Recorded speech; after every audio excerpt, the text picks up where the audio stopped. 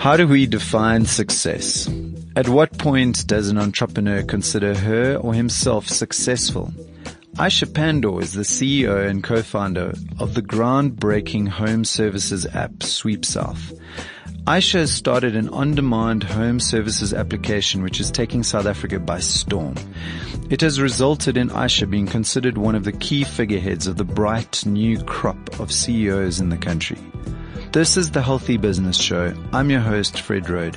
And in this episode, I want to ask Aisha about shifting careers, leaving a stable job for the wide open seas of entrepreneurship, the experiences starting and scaling a company, the lessons she learned going through an international accelerator program, and finally, what does it mean to be successful?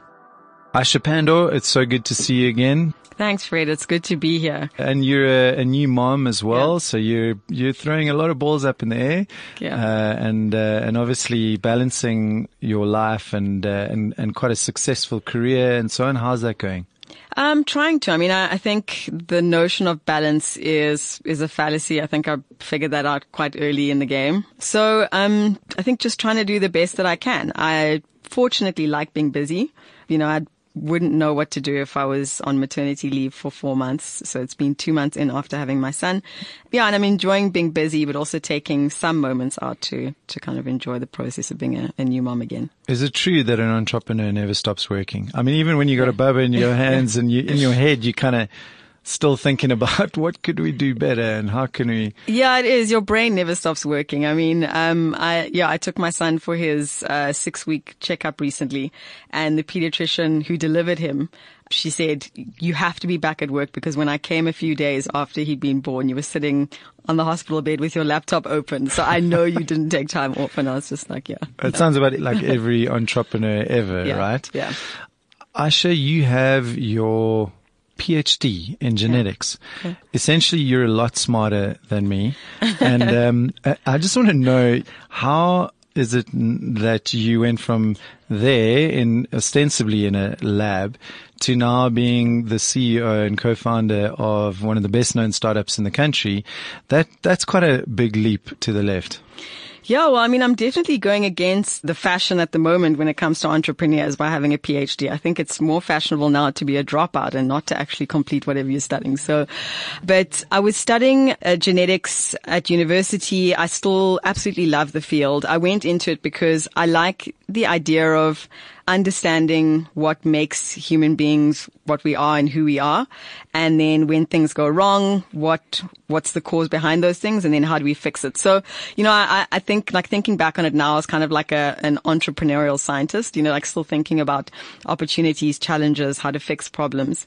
But I just felt that the time frames to developing things that are applicable in gene therapy and in genetics are just way too long. It takes something like 20, 30 years to go from discovery to something that's, you know, a publicly available therapy in that space. Sure. And so it was just too long. I'm way too impatient. Sure. And the other thing was also thinking about what South Africa's challenges are and thinking I'm a young black woman. I'm capable. I'm well educated. I have potential. Is working in a lab on gene therapy that affects, you know, a couple of thousand people. Is that the best way to be applying what I'm doing? And so I kind of switched and thought about business and thought about building an enterprise and helping to address unemployment. And so that's kind of where I made the switch. And in a parallel world, would you go to Silicon Valley and start something like to do with gene editing and CRISPR, potentially rope in Elizabeth Holmes? No, I would definitely not rope in Elizabeth. No, I mean, maybe, you know, it's such an exciting field. And, you know, I think is kind of the next big thing, the idea of like the interface between technology and biology and how we can use that to make ourselves better and to try and eradicate some of the worst diseases that affect us.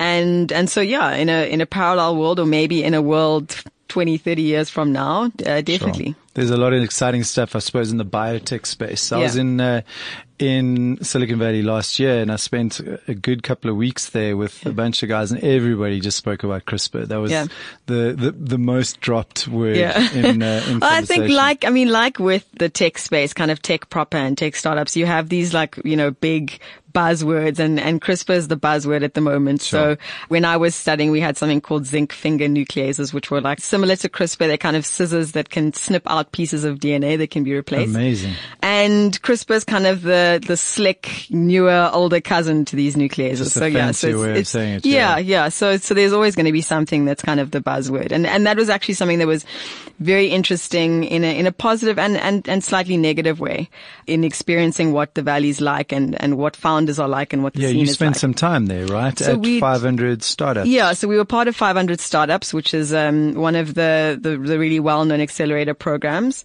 And we spent 4 months there, and it was, very cool to kind of feel like you're at the epicenter of what the next big things are going to be internationally. I think Paul Graham from Y Combinator, he did a speech in 2012, and he was sitting with this room of engineers, and he said, this is where the next big things internationally are developed. You guys are essentially building the future for the rest of the world.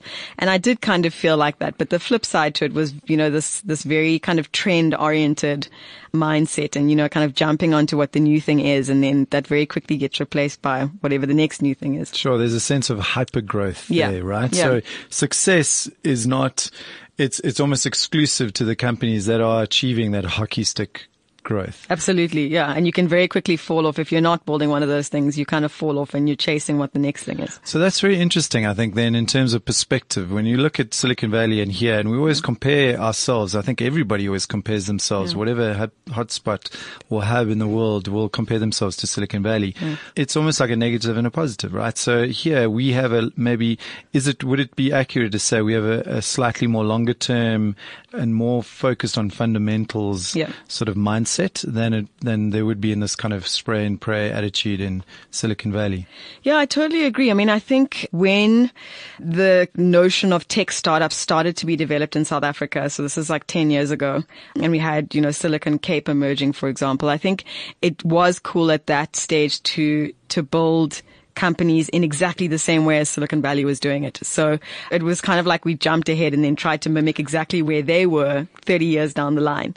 And so you had people who were building like the delivery app for coffee or whatever it is, No revenue, massive evaluation. Exactly. And I'm going to raise this many rounds, and, the funding was celebrated more than the actual growth of the company and the fundamentals of the company. But I think we've kind of dialed back a bit. And I think to your point, we are starting to focus a lot more on fundamentals and also on unique challenges that we have here. So, I think this Eskom push app is a great example, where we look at the challenges that we have that are unique and we try and build solutions that are appropriate. And that's a great example. We're building stuff for purpose. Yeah. And that, I suppose, to segue into what you've done, and I think it's a great story. It's an amazing way that you saw a very specific challenge and you met that challenge with a very specific solution. So first of all, just maybe very briefly, can you speak to the origin story? How did it come about? And then also potentially, where are you taking Sweep South? What is the kind of trajectory that you're looking at for the company? Yeah, Sweep South was formed 4.5 years ago. My co-founder is my husband as well. A whole nother podcast That's a whole series. Podcast yeah, right he's there, just on right? its own, yeah. And we were both working in the corporate space at the time. I'd post finishing my PhD had gone into the corporate space working as a management consultant, and we both felt very unfulfilled, I think. We felt like business itself was the place to be, but we wanted to have more control over our day-to-day and what we were doing than we felt we could have being employees. And I think we also wanted to build something. We wanted to do something that was impactful. And even if, we crashed and burned at the end of it, we wanted to just say, we did something that felt really big and felt like it had the potential to be impactful. And so we resigned from our jobs at roughly the same time. suddenly just had zero income as a family. And we started trying to work on ideas, and we liked the notion of working on platform businesses. We liked the idea of sharing economy. We thought it had something there when it comes to, South Africa and the way a lot of businesses or industry should work in South Africa. And sitting at home, our helper, who was with us at the time, basically told us that she was going to be leaving in a week's time and that we had to try and find a replacement temporarily. And we went about trying to find someone and went through a really long and annoying and involved process, trying to get referrals, going on to classifieds, newspaper classifieds, online classifieds, trying to find people. And there were a couple of issues that we faced. We didn't know how we could verify people. We'd have, dodgy references. You pick up the phone, you don't know if the person who you speak to is who they say they are. And so we thought it would be great to actually build something that would make our experience easier as people who are looking for someone to help them with home cleaning. But also through our search and through our conversations and interviews with people, we figured out that there are actually a lot of domestic workers in South Africa who are unemployed or underemployed. And then it kind of evolved into using technology as a way not just to fix the consumer issue, but actually to impact a whole industry, which we later figured out involves over 1 million people, and to help people within that industry find work opportunities and do it at rates that are a lot more decent than what people were being paid. So this is not a small vision, basically, is what you're trying to say. No, and I think, you've got to have a big vision. I think if you career people as we were, we had a great trajectory, both well educated, to leave all of that and to focus on something else and something that has so much risk. It's got to be something big. It's got to be something worthwhile. Starting a business is a massive step, and obviously it's quite a scary step. And you're now a few years into this journey, and I guess we're talking about success and attaining success, and I would like to, look at it particularly with a South African context rather than an international context. Yeah. But how are you measuring success in terms of your own trajectory and your own journey along the way? Yeah. So I think it's a goalpost that shifts, and I think that's okay. I think even today, if you'd asked us when we started Sweep South where we thought it would land up, you obviously develop projections that you give to VCs, but a lot of the time that's, it's specifically to get funding and not necessarily, that you can envision your company getting to that point. For sure. In the beginning, you have an idea of what success means to you. And for us, it was again about impact. It was about legacy and, and doing something that would have a positive impact on an industry as a whole. And then as you get into kind of the nitty gritty of the business and you understand how it works and as it evolves, then I think you constantly redefine what success means for you. And so, for us, in the early stages, it was having 100 bookings a month, and then it was 1,000, and then it was 10,000, and then it's 100,000, and then it's being able to operate outside of the country.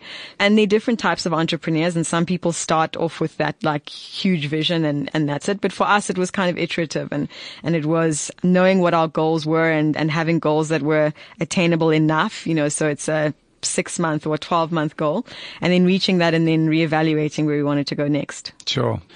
I mean, this is a leading question, but Aisha, has it been a smooth ride along the way? Is it ever? Is it ever? Not. Yeah. Sure. No, it Can never you speak is. to maybe some of the challenges that you've experienced? I think just jumping into entrepreneurship in the first place is a big step. There's risk, and I think a lot of entrepreneurs don't take risk in the way that people think they do. Like, I think entrepreneurs often take calculated risks. You believe in yourself, you believe in the vision, and you don't kind of just throw caution to the wind and jump into something that seems crazy. But even then, you're making a big decision to completely change career. In many cases, like we did, you're putting up a lot of your material possessions up. And so we, sold our house, all of the possessions that we had inside our house. We cashed in our pension. I was 28 at the time. Now that I think about it, like, to cash in your pension is a little bit crazy. It's your insurance for when you're older, and you're essentially cashing it in and, and getting rid of that. And then there are challenges around starting something that's completely new and that is very different to the current way of doing things, and the question of whether that will work. So when we started Sweep South, there wasn't a notion of I will go online and I will book a service. And there were questions that customers or potential customers had. You know, is someone actually going to show up? How do I trust this platform? And so there was a lot of work that had to go behind just getting people to believe that we were legitimate and we weren't, you know, a fly by night. There were a lot of, I remember in the early days seeing a lot of questions on social media like, is this a scam? You know, and you're like, no, we really exist. We're not a scam. I promise you. Yeah. And then as you build, there are also risks, and you have to, you know, as someone who's doing this for the first time, I had to learn a lot about managing a company, about financially managing a company, about managing people. As a management consultant, I managed myself. Working in a lab, I'd managed myself. And as the company grows, you have to learn how to work with people and understand people and be empathetic towards people. And it's not just about pushing yourself to build something. It's trying to lead other people to sign onto your vision and to be as excited about building that thing as you are. Speaking to the aspect of risk, I think it's quite a famous quote. Reid Hoffman talks about, you know, jumping off a cliff and building a parachute on the way down. I mean, that's effectively the type of appetite for risk that you have to have in order to be an entrepreneur. So you kind of almost prepared to paint yourself in a corner and somehow figure your way out, right? No, 100%. And it feels like as you're falling, the pieces that you need to build the airplane, you don't have them. And they kind of materialize along the way. And you've got to figure out how to put them together. You know, so it's not like you have everything and you fall with it and it's just the assembly. It's also, you know, you don't even necessarily know what's going to come next, and it comes and you've got to try and fit it in the right way. So it's an incredibly scary journey at times. And a creative journey. I think entrepreneurs are the most creative people in the world, you know, and sometimes they don't believe that or understand that, but you're creating something out of nothing. And you're effectively, like in your case, I suppose you're teaching people to want something that they didn't know they wanted in the first place. So the need they didn't even realize was there, and you're explaining this whole process to them, as well as then obviously winning them over and delivering the service. So it's obviously quite difficult. Looking now at the next phase, if this trajectory continues as we hope it will, I suppose the next obvious step is going to be, you know, moving internationally. First of all, you know, how's that approach going? And secondly, do you think that South Africans at large, in terms of the ecosystem that we have here, have that type of mentality? And if not, why not? And what can we do to resolve that? I mean, the way that we've thought about it is that inevitably the business will need to be international. I think if you're trying to build it at the scale that we want to, it will have to be international. But I think there are a lot of things that we want to do locally first. I mean, the one is that I think there's tremendous opportunity for scale still here. You know, we're doing something like 50,000 bookings a month. There are millions of households where we feel like Sweep South would be a great solution. And so there's a lot of scope just for core business to grow. And to jump in, how are you creating that demand? Is it primarily word of mouth, or I mean, how are you actually achieving that success and moving forward? It is primarily still word of mouth. So, you know, funny enough, as much as we invest in marketing, word of mouth is still the biggest driver of our new business. And I think that's important. You know, the flip side of that is that the only way that you can continue to grow is by continuing to do a good job to your customers. And I think ultimately for us, that's how we define success, is do our customers absolutely love our product? Are they, you know, evangelists when they come to speaking about it to their friends and family? As long as that's the case, then we'll continue to be successful. So that's the one thing is that, you know, word of mouth has just been a huge driver. But I think, in terms of growth outside of that, there's an ecosystem that you've got to build in this industry outside of just the core business that we do, you know, the connecting the two sides together. You connect a domestic worker with a customer, and luckily now a lot of domestic workers in South Africa have phones. That wasn't the case 4.5 years ago. We had to sponsor phones. And then you figure out that transport's an issue, you know, and then you've got to try and help solve the transport issue. And then, you know, a lot of people have dependents, and you figure out that people have incorrect bank accounts and they don't have, you know, insurance policies, and they're worried about what happens to their families if something happens to them. And then you've got to try and fix that. And so I think the interesting thing about scaling a business and doing business in South Africa is that you have to be creative, exactly as you've said, but it's sometimes creative outside of what you initially thought the business would be, because you see these opportunities that either are an opportunity that you just have to go after, or are something that you have to fix before you can grow to the next level. And the negative side of that is obviously that, you've got to fix things that are broken before you can grow big. The positive side is that as you grow your business, you unearth all of these amazing opportunities that mean that you don't necessarily need to leave the country to get to, billion rand, $1 billion type, scale. I think a lot of entrepreneurs do think outside of South Africa. I think they do think about, particularly consumer-facing businesses, they do think about, how big is the market? We love throwing out this stat that, only 5 million South Africans pay tax. And so, how big is the middle class? How big is your buyer base going to be? Sure. But I'm completely convinced that there are many, many opportunities in the country that we can take advantage of as entrepreneurs and take advantage of in a way that's win-win. Sure. I agree with you. 100%. There's such a latent potential, even in the outlying areas outside of the city, the central CBDs of the primary centers that just remain untouched. And there's huge potential there. Absolutely. If we look at other sort of platform products and companies, a great example is Uber. The growth of Uber has been outstanding. It's almost been unprecedented in modern times. And you see a company like that grow where there was nothing, and all of a sudden it's just pervasive, right? It's everywhere, and it's become this generic term. They have this famed approach to transplanting the system from one center to the next, to the next, to the next, and they grow so rapidly it's almost frightening. But the reality is it's very rare, right? It's very unusual that happens. And they've built the back of their success primarily on demand. The fact that people are like, when's Uber coming to my city? It's obviously a lot more challenging for many of the companies such as yours. And there's quite a few that are starting to bubble up now that are offering these amazing services that are on demand and that are completely necessary in today's economy. How do you face that challenge? And what advice do you have for others trying to do a similar thing? I think a lot of entrepreneurs know this. I think a lot of people who aren't in the entrepreneurial journey don't know this, is that the notion of this explosion and the kind of overnight success is completely false. Like Uber started in 2009. Their growth trajectory has been amazing, but they started really small. I was in San Francisco in 2012 and had never heard of Uber. I'd actually taken a Lyft ride before I took an Uber ride.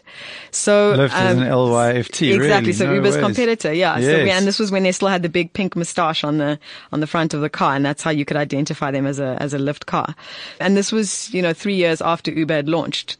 And I think at the time Uber was still known as a kind of black cab limousine type service. So I think the biggest thing, and I think that people often get wrong, is you look at the end story and the outcome, and then the outcome is what you aspire to, but it's your day one. So, as an entrepreneur, I'm very conscious of the fact that, we're 4.5 years down the line. We've still got a long way to go. And your micro view is not necessarily the exponential view. So for us, it's how do we keep on trying to grow at 20, 30% month on month. And then you look back in a year and you go, okay, wow, we've 3, 4, 5x the size of the company over that time. You continue at 30% a month. You're going to be smiling. Exactly, but it doesn't necessarily feel every month like it's been explosive. And so I think that's the way that you've got to think about it. But also, Uber's got an amazing kind of marketing strategy, and they've done very well. And I think kind of anticipating demand and going into countries when there is already demand and when it's a lot more of a pull than it is a push is a very clever strategy. And there are companies that have done similar, in the on-demand space. Sure. And I suppose that's the big challenge for local entrepreneurs who do want to go global and take that success that they operate here, externally. It's about trying to create that push-pull, not just pushing onto people to figure out where the demand sits organically, right? Yeah, which I think you can only do if you have the sort of value to people that Uber delivers to its customers. And that speaks to, I think, a really valuable lesson in what I'm hearing you say is we're trying to explore what success looks like. And it's clearly a longer journey than I think a lot of entrepreneurs would like. Yeah. But the reality is you can celebrate small successes along the way. Yeah. I think your analogy, or at least your identification of Uber, it has been a journey from trying to whittle away the problem at a small base. I guess is similar to what you're doing, right? You're trying to figure out how to really crack the problem in the best possible way and provide the best possible solution in a smaller petri dish before you start kicking down doors internationally. Yeah. Yeah. And I think, that continues, right? Uber's still refining their model. They're still coming out with new products for riders, new products for drivers.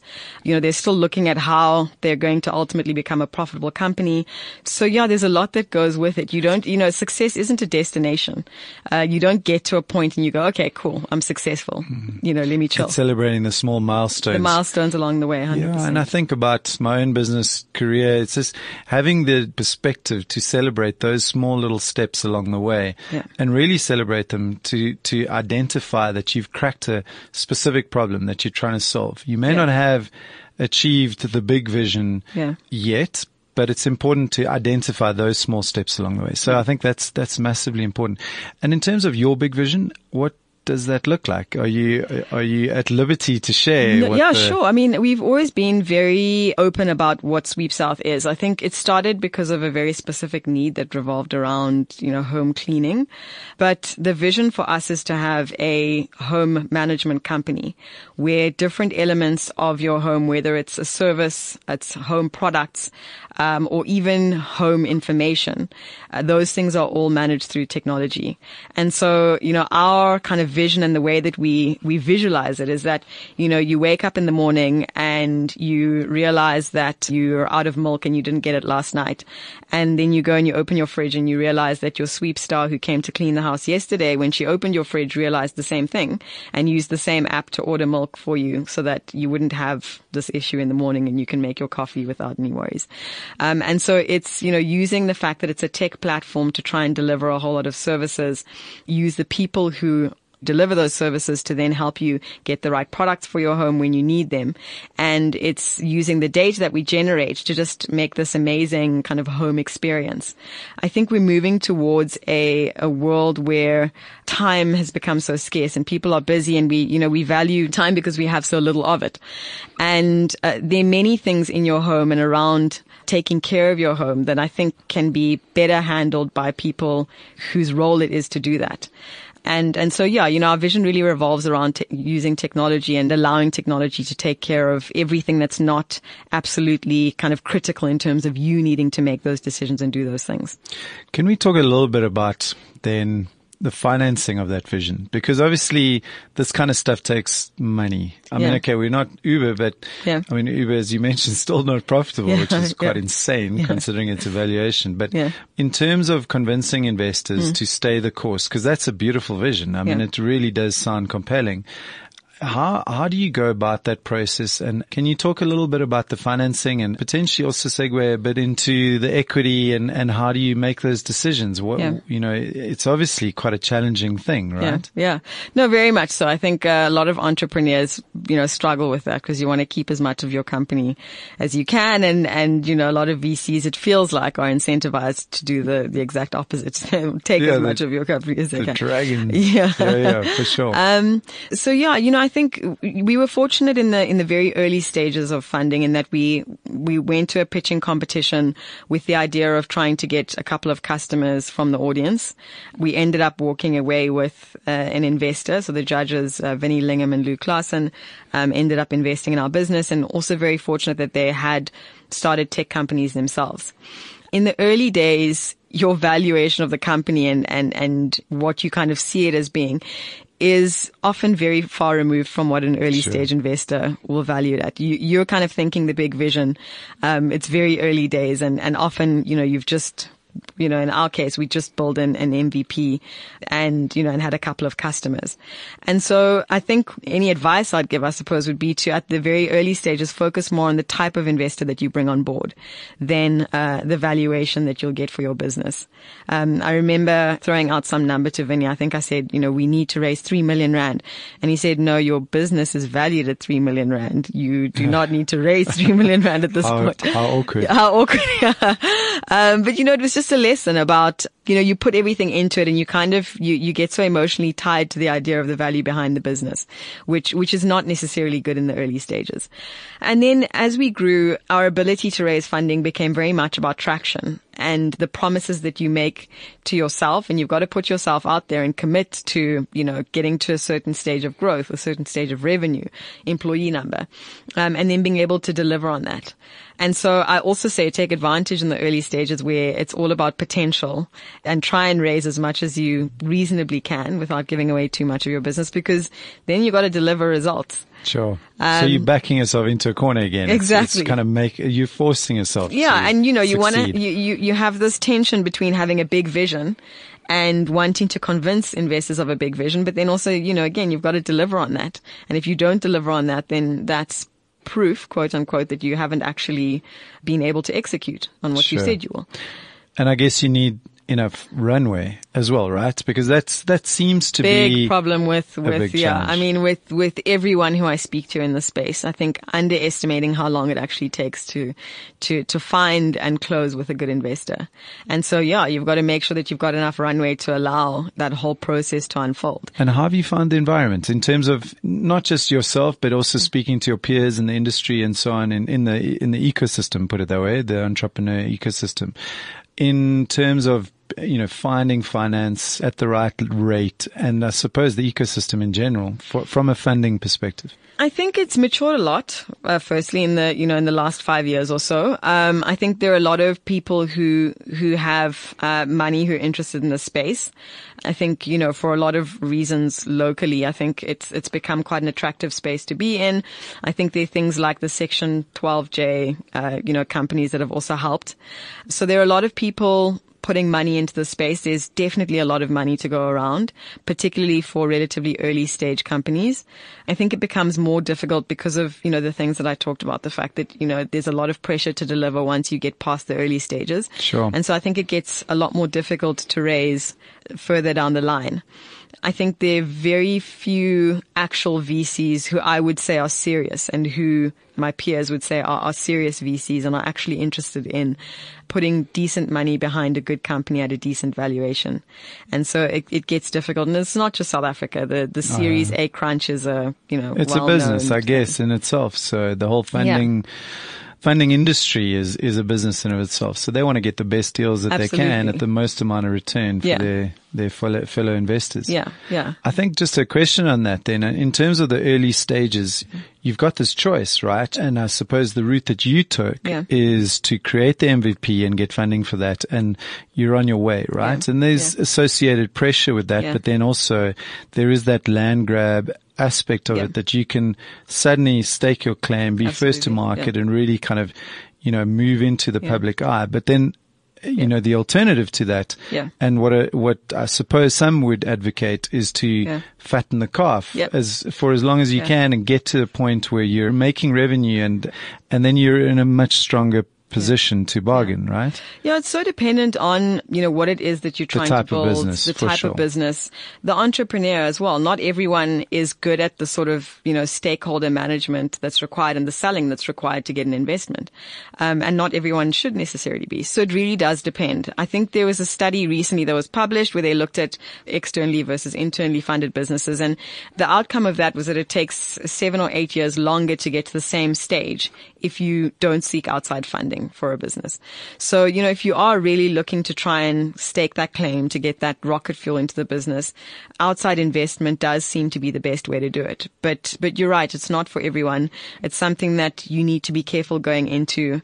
It brings a whole lot of complications into the business. You're bringing additional stakeholders who also have their own definitions and criteria of success and where the business needs to go. And you can make mistakes if you jump into bed with the wrong investor as well. Luckily, we haven't. we've had great partners. Vinny Lee, are you listening? Yeah, just in Sure. case. Yeah. No, but we have been fortunate. I mean, we've had really great partners in the business, and we haven't had the kind of relationships that you sometimes hear about where, founders get kicked out of companies and there are all sorts of shenanigans. Sure. In terms of the mindset of many entrepreneurs, you kind of hear it. I mean, obviously through Heavy Chef, I'm working a lot with young entrepreneurs, and it always makes me smile when I listen to somebody and they talk about their objective, and particularly when you ask them to define what does success look like. Yeah. And they'll say, well, in 5 years' time, I want to exit. Yeah. And that exit is like, yes, Ferrari time. And, how do you define what a successful exit, whether that's something that even enters your mind? Yeah. Can you speak about that process of exiting and whether that is success in itself? Yeah. It's one that you do kind of get encouraged to think about a lot. And I think, VCs also ask you a lot of the time. Investors ask you, like, what is your exit scenario look like? And it goes back again to what is success. I think what I would call like a shallower view of exit, where it's the Ferrari or the monetary value. Entrepreneurs who've built something of value to the space that they operate in will never have that sort of answer, right? Like, I think to build something great, a Ferrari or, a check isn't going to be the thing that's going to motivate you to get there. The journey is incredibly difficult. It is daily highs and lows. And, the notion of something material isn't enough to sustain you. And so for us, when we think about, an exit or where we want to get to, or, what the end stage is, it's about, firstly, the vision of what Sweep South becomes. I would really have to be compelled to leave our business before it got to the point where it had become exactly what we'd intended to do, which is this international home management platform that is making people's lives happier through the use of technology and giving them time back. The reality, though, is that people do exit for a whole lot of different reasons. Sure. And I think, there got to be two reasons. The one is, again, that you reach that stage and that, the business is valuable and it presents you with a good opportunity. I think the other is that, realistically, people get to a point where the market's not big enough, where things didn't pan out the way that you necessarily thought they would. And if you get presented with an opportunity that looks attractive and the market in front of you doesn't look that attractive anymore, then maybe exiting does seem like a good alternative. In which case, obviously, the company can benefit from that acquisition. So it's Absolutely. Actually better for everybody involved, right? Yeah. And it's a way for whatever you've built to kind of live on. I think I remember seeing that Mark Zuckerberg had turned down, I think it was from Yahoo, an offer for, I don't know, $3 billion or whatever it was for his business, very early. Yeah. And the reason he turned it down, the reason he didn't take that offer was because he could see what the business was going to become, and the road to it becoming that was still very clear. He could see it materializing. If that wasn't the case, if there was a huge competitor, if there was something, really scary happening in the market, I have no doubt that he would have taken that offer. Didn't you say something like, it's very rare that you get one idea that is so good? Yeah, well, he said, Ben Horowitz asked him what he would do if he sold Facebook for that amount. Like if you got $3 billion, and he said, I'd build another Facebook. So why would I exit? Yeah. Which I think was great. So it really is aligned to the vision, what you're It speaks to how invested he is in that vision as well. And it speaks to him and his personality, which is great. And I think with regards to the success that you've achieved and the success that you're continuing to achieve, and also obviously the rocky bits and the bumps and whatnot, there must be some salient lessons that you've learned along the way. And maybe can you speak a little bit about that so the rest of us can avoid them? And some of the real kind of shining lights of things that you think, wow, those are things that I wish I hadn't done, or some of those things I wish I had done. Yeah. I think one of the biggest things that I've learned, and I'm still learning, is that you don't need to go at it alone. When you start a business, you do it as an individual or as a pair of people or three people. And sometimes you get into the notion that the whole journey needs to be one or two or three of you trying to fight all of your battles. And you forget that there are people who've done this. There are people who have experienced everything that you've experienced before and can give you really good advice and support. And so I didn't get a mentor. I still don't have, one mentor. And for a lot of our journey, didn't talk when I had issues. and ask people for help. And now I've broadened my network, and we've got a lot of friends who are in the space, and, the Yoko guys are good friends of ours. And, we talk to them often about the challenges that we're facing. Some of our investors are also kind of mentors. I use our board a lot for feedback. One of the biggest things is not to go through your struggles by yourself. It's not only damaging for your business, but can also be incredibly personally damaging. When you've got a team of 5, 10, 20, 50 people who are relying on you and your business is going through a trough, it's really stressful to think that, you might be letting those people down. Sure. And they're all looking at you, right? You're the person. I remember to have the answers. Yeah. There was an amazing story about Madiba on a plane once when he was surrounded by a bunch of his trusted cohorts, and he was reading a newspaper, and the plane started really getting buffeted by like a proper storm. And everybody was freaking out. Yeah. And he just stood there with his newspaper, calm as he like. Obviously, the plane didn't crash. And I think it might have been Ahmed Katradi who asked him, how did you remain so calm? And he said, well, because everyone was watching me to see what I would do. And I knew that I had to remain calm in the face of all this chaos. Yeah, it's so true. And you've got to kind of keep a lot of that angst and the fear and anxiety, terrified, right? Even if you're terrified, but you can share it with someone who's external, outside the business. So it's important to have those people that you can speak to. Absolutely, yeah. And then I think also who you start your business with. A big cause of businesses going down is the wrong sorts of partners. So how's that going for you? You can't Fortunately, let this one so look, I mean, we're still married. Sweep South is still doing well. I've just had a baby, so obviously things are looking okay at home. Good. Yeah. And I think it's because we didn't start a business going, I want to get into a business with my husband just for the sake of it. I think we both had the same vision about what it is that we wanted to build ultimately, the sort of legacy we wanted to have. And we had the skill sets to match that vision jointly. And so that's worked out. And I think, having someone who you can partner with who complements you, but I think even more importantly, who you trust implicitly. You've got to trust this person with your life because ultimately they are carrying out your life's vision with you. And then I think probably the third thing would be around the notion of success. We've been very close to burnout a lot of times and have kind of been chugging ahead, trying to go against the grain and it felt like we're kind of fighting. And I think we got to a point where firstly we sought outside help and got in a coach and redefined what our ideas of success were. And we looked at success as two distinct things. There's personal success, which is what do I as an individual want to achieve for my life? But more importantly, when I'm achieving that, am I happy with the way that I'm conducting myself? And the way that I'm conducting myself, does it align my emotions, how I feel about myself, my day to day with what I feel my purpose is? If you're able to do that, whether your business works or not, doesn't matter. Every day I've done what I feel is taking myself closer to what I feel my purpose is. If the business didn't work out, that's okay. So, we had to decouple that from the idea of business success, which is the business I'm building and how my customers feel about it, how my employees feel about it, how our investors feel about it, which is very important, but which shouldn't be closely linked to your personal sense of self. Sure. So I suppose success is there's multiple definitions of it, which I think is a massively valuable lesson to take on board. Yeah. 100%. I think, something that it took us a while to learn, but, having your own personal internal as opposed to external definition of success as well. And have there been any real kind of challenges that have just frustrated you throughout this journey that come to mind? Well, I think funding is always difficult and all entrepreneurs, talk about it. I think it's difficult because if you've decided that's the route that you want to go down, it becomes mission critical to your business survival, but also something that always takes longer than you think it'll take.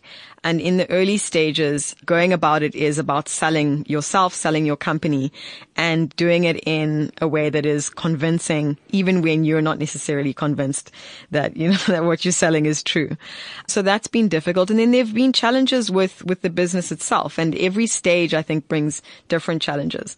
So in the early stages, it was the challenge of, I don't know what I'm doing. I don't know, I didn't know like, how to build a financial model, like the very basics. Registering a company was frustrating. Opening up a bank account was frustrating. Trying to get feedback from other entrepreneurs. Is this normal? Is it normal that this stuff has taken so long? Is it normal that we only have 2 customers in our first month? It was scary sometimes not knowing those things. Did you get a sense of imposter syndrome? Like, flip this, I shouldn't be doing this. Everyone else knows more. I still do all the time. Sure. I still do all the time. When we get asked to speak, I still think like, we haven't quote unquote made it. Like, why am I being asked to be this fundi on this topic when I've only run a business for 4.5 years? So yeah, you have it all the time. But I think, comfortingly, I think everyone does. Yeah. I remember listening to an interview that Oprah had given. I think it was with David Rubenstein, who's also a billionaire, and does these interviews with captains of industry. And he was speaking to Oprah, and he asked her what some of the things are that she'd learned from her journey, and she said, every single person she'd interviewed, including celebrities, everyone after the interview asked her if they'd done a good job. How did I do? How did I do? Yeah. How did that go? And she said it came from people wanting to add value. And so I think that it's not, imposter syndrome. We all have some element of that. We want to feel like, what we're doing is useful.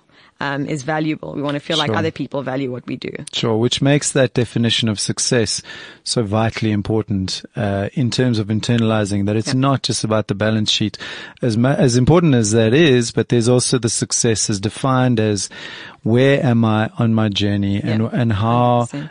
What direction am I walking towards? Am I still walking in the direction that I need to walk in order to achieve my personal success? Absolutely. So whilst you haven't yet bought the Ferrari, or at least I hope you haven't. No, I absolutely haven't. You've just had a baba. I only recently moved out of my parents' house, and so I'm very, very far away from the Ferrari. Well, it looks like the Ferrari is a far distant memory, what with the burgeoning family. Yes, so that's true. Yeah. Aisha, thank you so much for the wisdom and the insights that you've provided us today. And you are definitively a success in our eyes, and long may it continue in terms of the next phases of this amazing journey, this innovative journey that you're on.